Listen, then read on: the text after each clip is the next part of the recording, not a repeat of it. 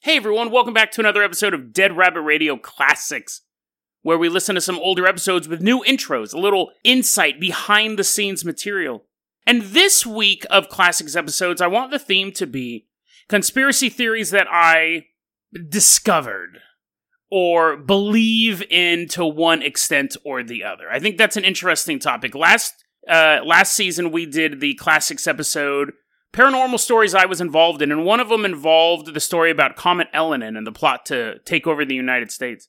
And I liked that episode, and I thought, there's other episodes that involve conspiracy theories that I feel I was one of only a handful of people who have ever really looked into it. The digital TV conspiracy. I really liked this episode for a couple reasons. One, I love it when I can tell three stories at once. I know a lot of people like the deep dives, but I always kind of like the shows like a news show where it's like little bulletins and stuff like that. And I don't like to cram stuff in, but whenever I can tell three stories in their entirety at once, I really like episodes like that. This one has a true crime story about a guy poisoning sandwiches, which is terrifying if you go to school, if you're around anyone who may just be randomly hating you and you eat a sandwich. There's a topic about weird hallucinations people have. And that one, I was listening to it just the other day in preparation for this, and I have answers to none of those questions. I'll let you listen to that one, because I think I go more into detail, but it's how people hallucinate. And then the last one, the digital TV conspiracy. And again, I'll just kind of go over that briefly, because I really go over it in the episode. But there was a time where the government, most of you guys were alive during this, but there was a time, I think you'd have to be 11 if you weren't alive when this happened. But there was a time when the United States, really governments around the world, were paying people to upgrade their television sets to digital TV. And as was going on, this was way before I had a show, and this was also when I was really believed all these conspiracy theories. I used to be a 9/11 truther. I used to believe all of this stupid stuff. Nowadays, I'm able to look at it a little more skeptically, I hope. And I find the entertainment value in all of it. But back then, back in, pretty much my entire life up until the mid-2015s, around there, I was much more believed in conspiracy theories and all sorts of paranormal stuff and everything like that. Now I'm a little more skeptical, or a lot more skeptical, but I remember when this was happening, it was weird because it was truly a They Live moment.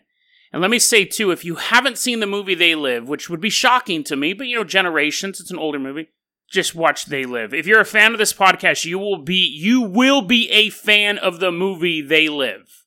And I know a lot of you guys are going, of course, everyone's seen the movie They Live. Not everyone. They Live, you just watch it. It's an old John Carpenter film starring Rowdy Roddy Piper. Or Rowdy. It doesn't matter. He's just very rowdy, and it's a great movie. But it was that moment where I remember having no one to, because I never really talked about conspiracies with my friends, because I believed it. And I didn't want to, seem like a kook. And I wouldn't really even talk about it online. I would research stuff, but I never really interacted with many people online in forums and stuff like that. I was more of a lurker.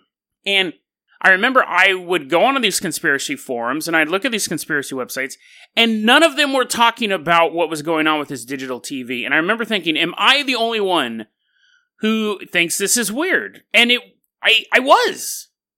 It was really weird. Because you read forum after forum after forum about a flash of light in the World Trade Center. Like all these videos just about this 1 second thing. And you have this massive global switchover going. Nobody raised any questions.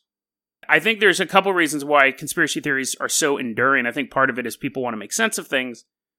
I think people are trying to find some sort of logic in the chaos of the universe. Conspiracy theories make everything fit better. Kobe Bryant didn't die in a helicopter accident, which can happen to all of us. He was sacrificed so the Super Bowl could signify the end of the world, or whatever that lunatic was talking about on that past episode.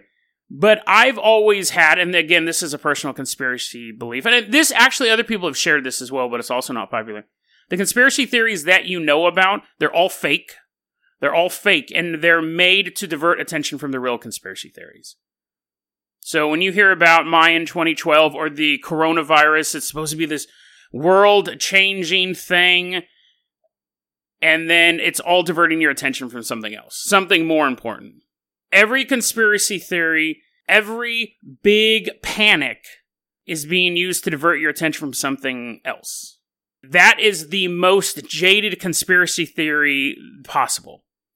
That if you know of the conspiracy theory, it's 100% fake. And it's using you to look at something when the real conspiracy theory you'll never know about is happening. But every so often, like with this digital TV thing, I remember just kind of watching this changeover happening and going, why is no one else even acknowledging that this is weird? Why is this just something that's happening and no one's talking about it? But I can read this entire forum post about Queen Elizabeth doing an interview and her eye slightly shifting to the left proves she's a reptilian. The truth is out there, but it's not in the direction you're looking. So let's go ahead and listen to this Dead Rabbit Radio classic episode 132, Digital TV, The Alien Conspiracy. A man, a sandwich, and the ultimate murder plot. Then we take a look at the bizarre disease known as visual release hallucinations. What are they? How do you get them? And did people in the past see cartoons? It works, don't worry. And then we take a look at a personal conspiracy theory of mine. Why did the government pay for us to switch to digital television? Was it really to give people a better viewing experience? Was it a way to free up the airwaves for emergency personnel? Or was it something to protect us from something dark, sinister, and headed this way? Today on Dead Rabbit Radio.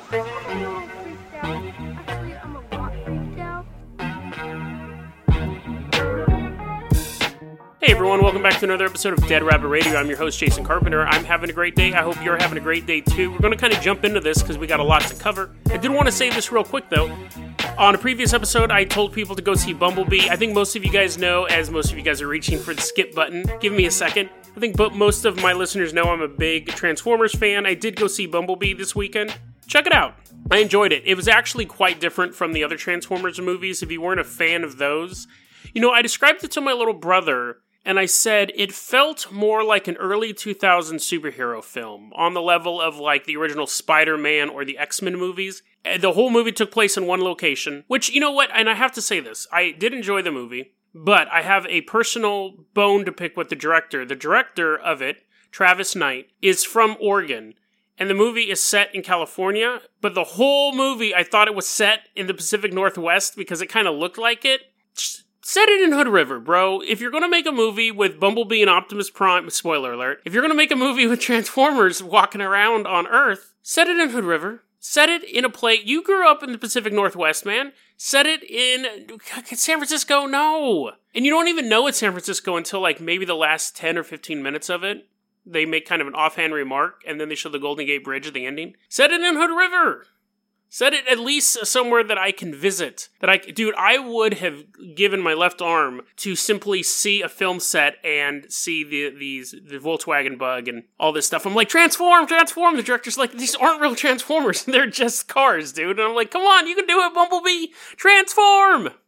But anyways, it was basically on the level of like Herbie or E.T. was more that kind of story. There weren't any of these huge war zones that are pretty typical for the other 5 Transformer films, but there are some robot-on-robot fistfights, which was cool. Definitely had a different feel, but I would definitely recommend going to see Bumblebee.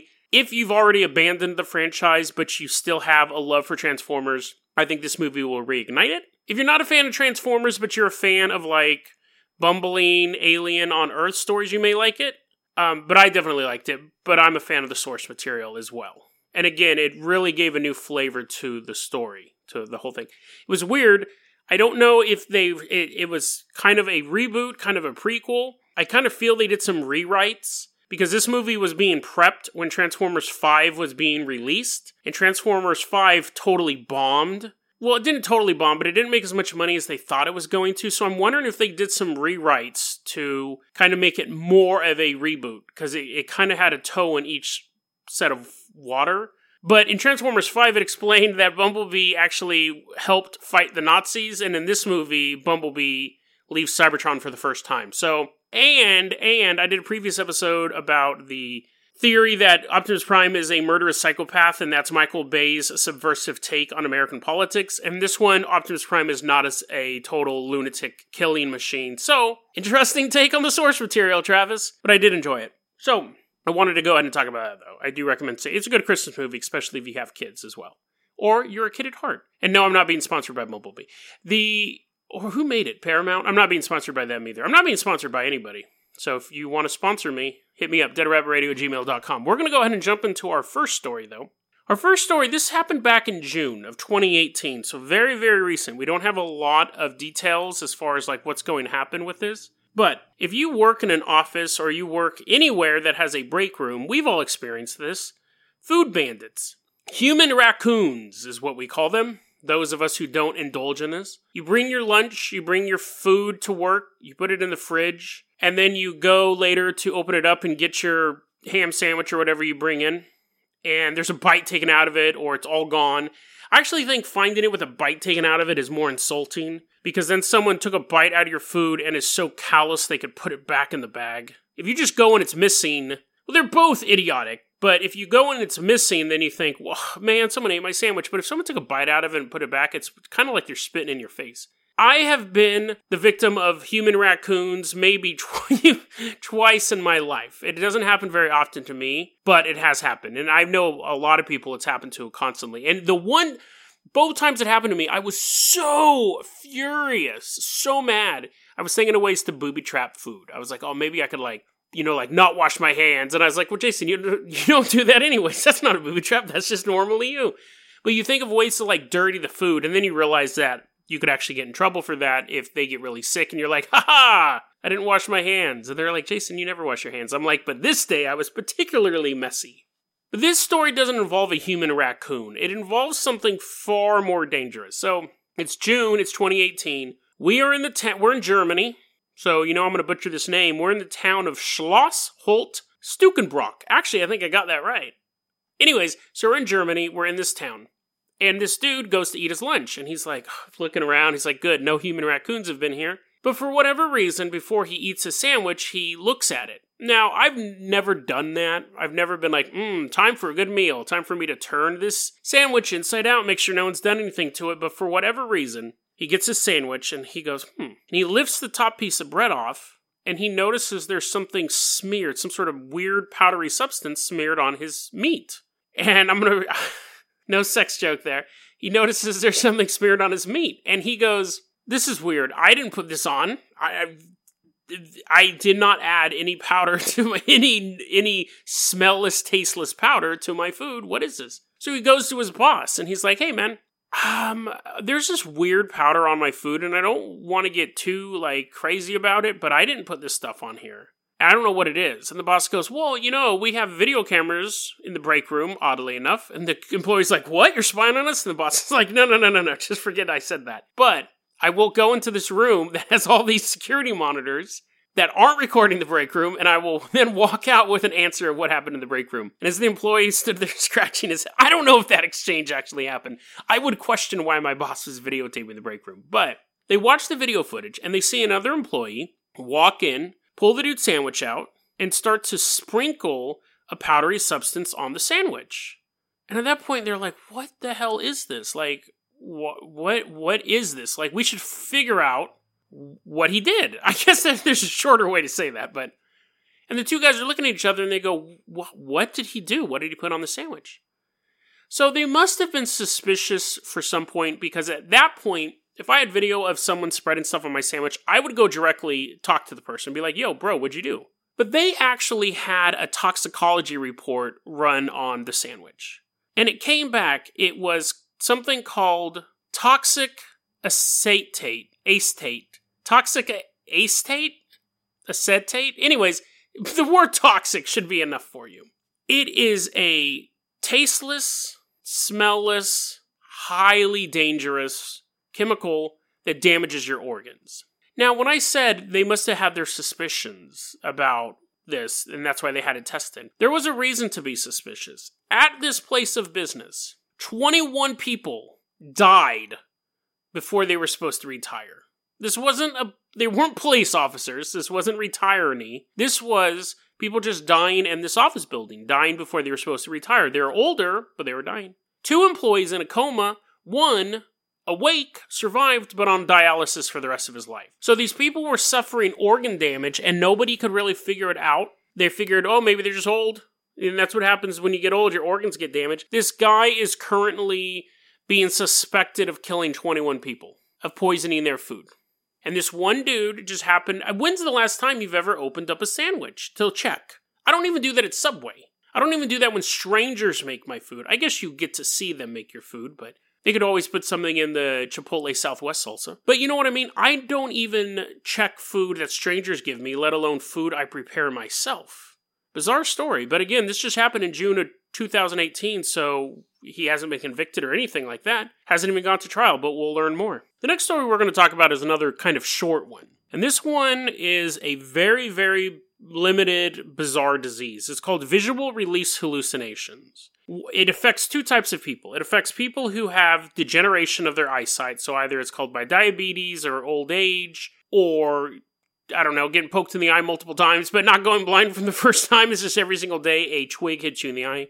The other one is a very specific. It's from something called methanol poisoning, which I never heard of, and it most likely happens from drinking windshield wiper fluid.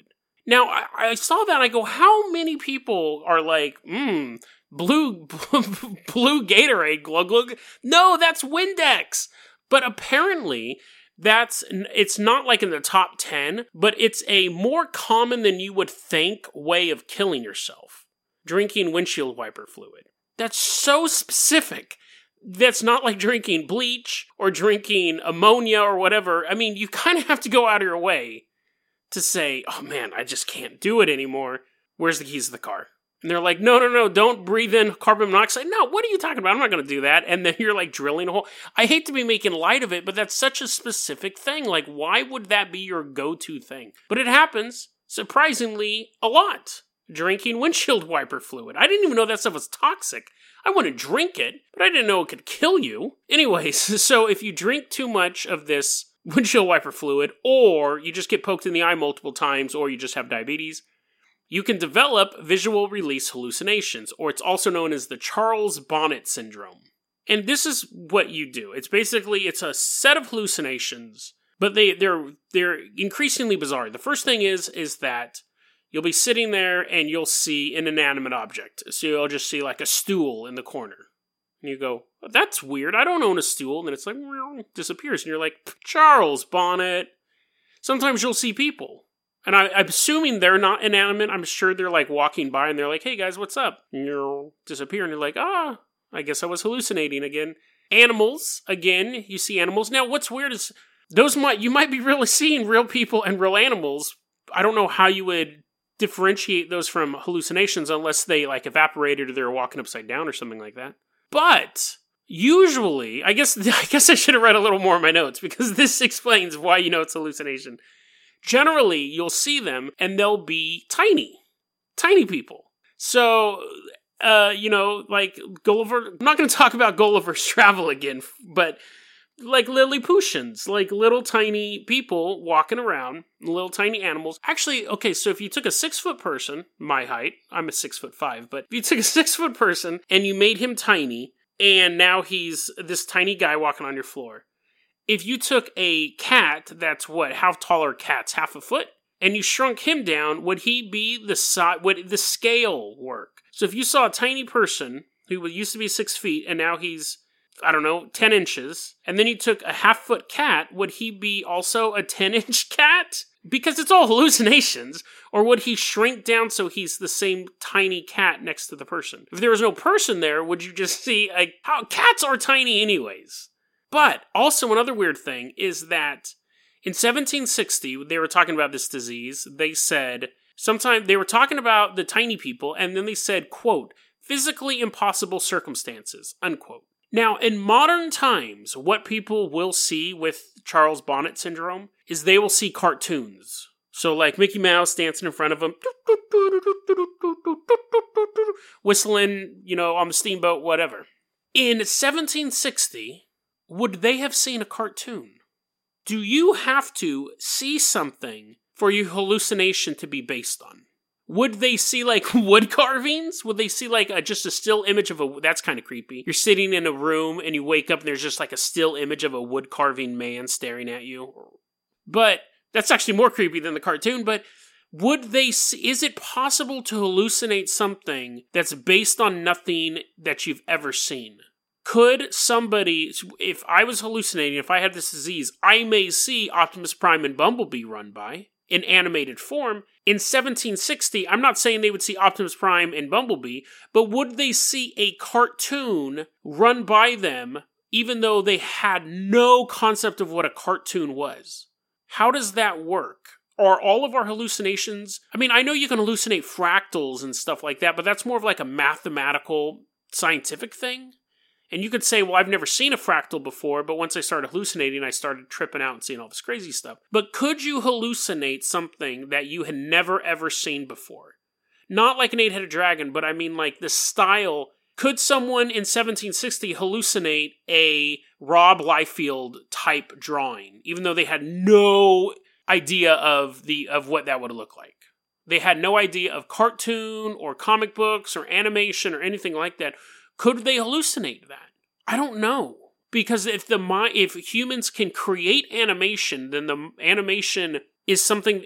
If humans can create something, then that means the human mind is capable of expressing it? Would a baby know what a cartoon... Could a baby hallucinate a cartoon without ever seeing a cartoon? Because when it sees a cartoon, it understands what it is. Therefore, the brain is capable of processing it. Therefore, the brain should be able to create it itself without having ever seen it in the first place. Does that make sense?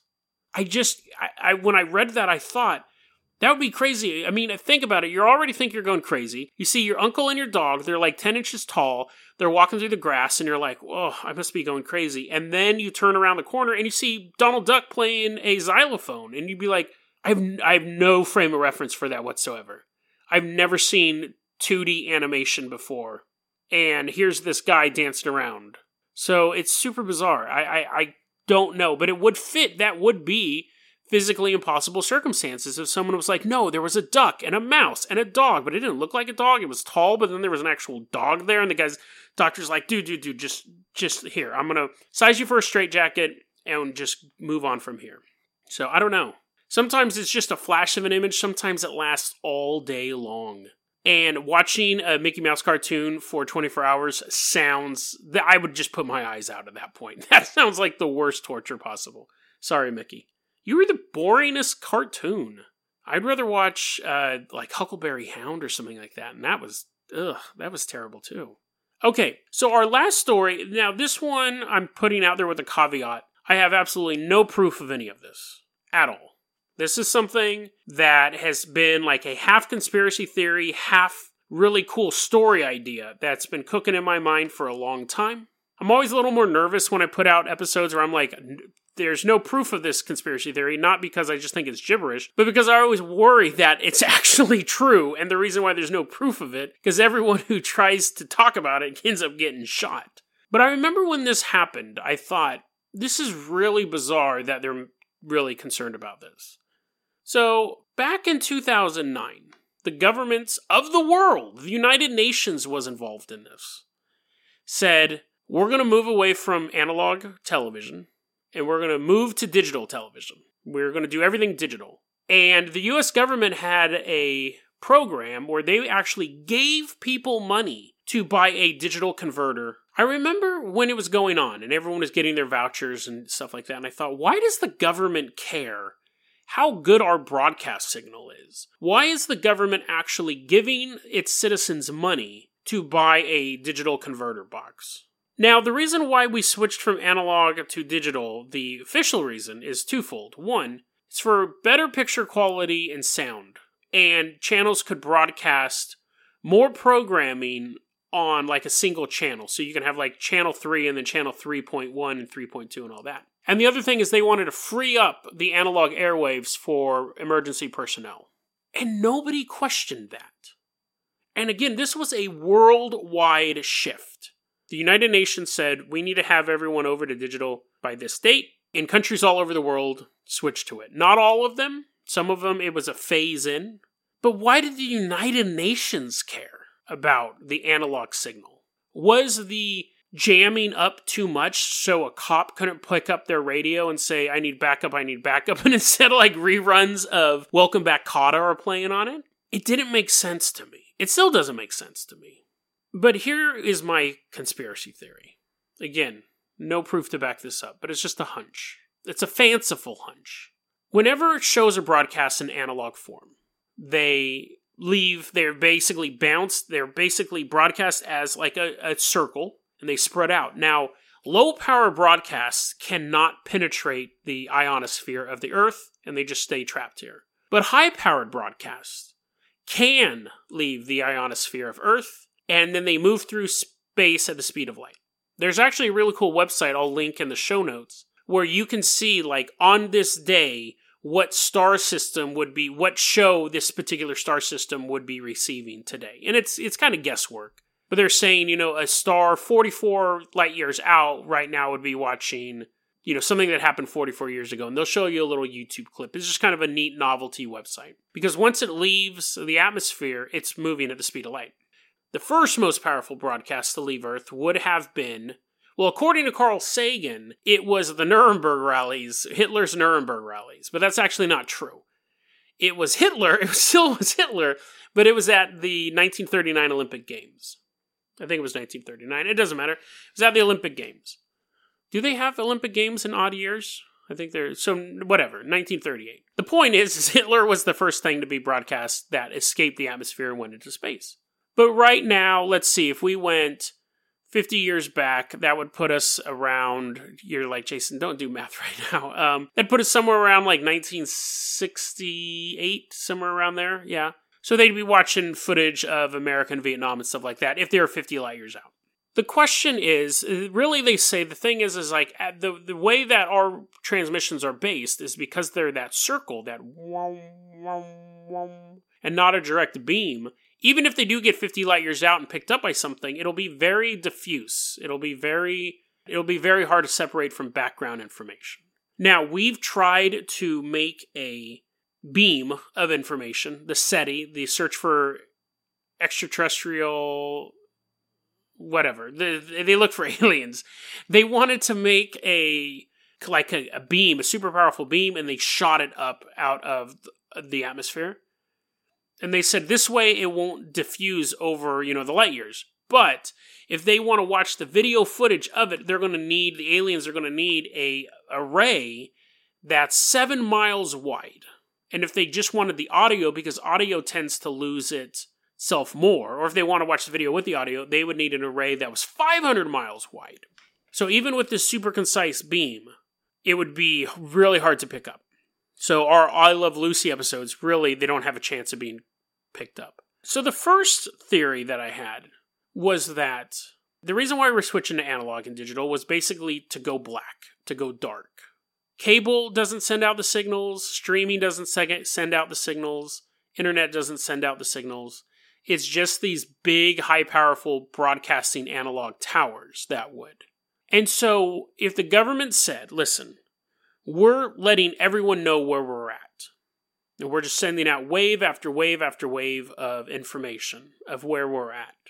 And it would be equivalent of you're basically hiding in a forest from a bunch of predators. You're lost in a dark forest surrounded by wolves, and you don't know where the wolves are, and they don't know where you are. And then you break out your boombox and start playing Steve Winwood top volume. And now they know where you're at, and you still don't know where they are until it's too late. They're too close. So the first idea was that we're going to go dark. And then you would have to roll into that all of this SETI building the beam and stuff like that's all fake, that they didn't really do that. The reason why that theory didn't necessarily wash with me is because assuming that NASA's not totally lying to us and all that stuff, we've sent out satellites, we've sent out Voyager, SETI's doing their thing and stuff like that. But what if the reason why we switched to digital television is to not hide ourselves from some other race out there, but to hide them from us? Because it would work both ways. If a broadcast signal was headed towards Earth, the analog stations could pick it up. Now, and I did earlier say you would need a concentrated beam and a receiving array that, 5 to 500 miles long, or 7 to 500 miles long, whatever it was. And that's based on our technology. But what if their technology that's broadcasting is far more powerful and it could be picked up by your local neighborhood antenna? They're broadcasting an analog signal. They haven't moved to digital. And we've detected it coming towards this planet. And the step was the United Nations saying, listen, there's one of two things that are going to happen. One day, people around the world are going to turn on their televisions, and they're going to begin receiving these transmissions from an alien race, or we just take all of our analog towers offline, and everyone has to do digital. So those waves just pass right through the planet, and we never know that they came. Now, there are still low-power analog antennas in some countries. There are still things like ham radio operators, CB radios, and things like that.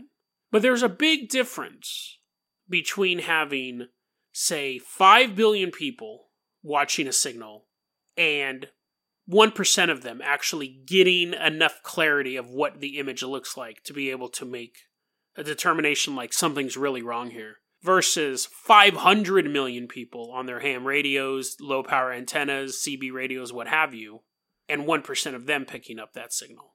It's a lot easier to hide if you just say, oh, no, that was just some glitch. But if some guy's just working on his ham radio and one day he picks up, he may log it as something weird, he may record it, but that's a lot easier to dispute than the population of the world picking that up. Because here's the thing. When we talk about aliens, we imagine them to be, you have the fictional aliens where they have their ships, they fly around, they blow stuff up. And then you have the aliens that people say exist, like gray aliens or reptilians or the blonde white people, what are they called? The Luminarians or something. The Pleiadians. And they seem to be, the reptilians are supposedly evil, but it's a very antiseptic evil. It's a very human evil. But imagine getting a broadcast from an alien planet. Imagine if an alien planet saw the Nuremberg rallies, or an alien planet saw news footage of the Vietnam War. Could you even imagine the horrors that could come from an alien planet of their broadcasts? We always see the Greys as kind of just walking around their ship, kind of tooling around with instruments, or the Reptilians, kind of like V, where they're kind of like this regal enemy that eat people, but then they also walk on two legs and stuff like that, and they shapeshift and all that type of stuff. But what if we saw a television broadcast, a true television broadcast from an alien planet? What type of evil and filth and truly, it's alien. Our brains, even a reptilian, is familiar to us. But something from another planet that is evolved along a completely different path that shares none of our DNA, just like I was talking about on the previous segment, can you imagine something that you can't imagine, that you have no concept for? That's what it would be like to see an alien broadcast. Would we even be able to recognize things like individuals in a crowd, some sort of narrative, some sort of character? We wouldn't. You would see an alien broadcast and it would just fill you with revulsion because it is something that is so unnatural for a human to see. You can show me a video of Greys dissecting a human being. You can show me a video of a reptilian eating somebody. Those are still familiar things because I've seen things be devoured and I've seen dissections in science class. But imagine seeing something alien, doing something alien to another alien thing. It would be the definition of H.P. Lovecraft's Cthulhu-level horror. Even if on their planet it was something completely mundane, to us it would be so disturbing. On their planet it could be the equivalent of a sitcom, but to us we would see nothing but pure horror in it. Because what we're experiencing, what we're seeing and hearing is truly incomprehensible to us. It is on another planet with another life form, another culture, another language, you could go, could you even see that they were talking to each other? Or would it just be horror upon horror upon horror, imagery and sound that was coming from this alien planet? Whether or not they would ever reach us wouldn't matter. But if we got this alien broadcast and we saw these incomprehensible, inhuman things, it would fill us with such dread we would never want to go out. We would never want to see what's out there. Because we would know that the universe isn't full of life like us, with 2 arms and 2 legs and brains and eyes, and they have power struggles and they're fighting for control of Earth, and the reptilians are over here, and the Greys are here, and the Conformers are here, and the Pleiadians are here, and they have these structures. You have the Starship Athena, you have all this stuff, 2012, Antarctica ice bases. All these things are human concepts. We see the universe in a very Star Trek, Star Wars type of way, where you could go to a bar and sit next to an alien and not throw up because he's so gross and the smell of him is so toxic because he has a different evolutionary path on a different planet that you've never been to. We see it, it'll be like, hey, Spock. Spock would stink like a mofo. Spock would be the most disgusting person you could... Well, maybe not Spock because he's half human, but you know what I mean? Like, you would have these... Well, you wouldn't be able to bang another alien, but you would have these huge differences. It's just like we do it here. When we build a robot that looks too human, or we make CGI that looks too human, it's called the uncanny valley. It makes us sick. Times that by 1,000, and you have what it would be like to look at an alien broadcast. So is that why we went dark? Not to hide us from them, but to hide them from us. Because if we knew what was truly out there in the darkness of space, forget the probes. Forget SETI. Forget sending these messages of recordings of Beethoven and pictures of a man and a woman. That would all be done in an instant. And humanity would be that kid in a forest, surrounded by wolves, and just trying to close their eyes and hope that they are never found. DeadRabbitRadio@gmail.com is going to be your email address. You can also hit us up at Facebook.com/DeadRabbitRadio. Twitter is @JasonOCarpenter. Dead Rabbit Radio is the daily paranormal, conspiracy, and true crime podcast. You don't have to listen to it every day, but I'm glad you listened to it today. Have a great one, guys.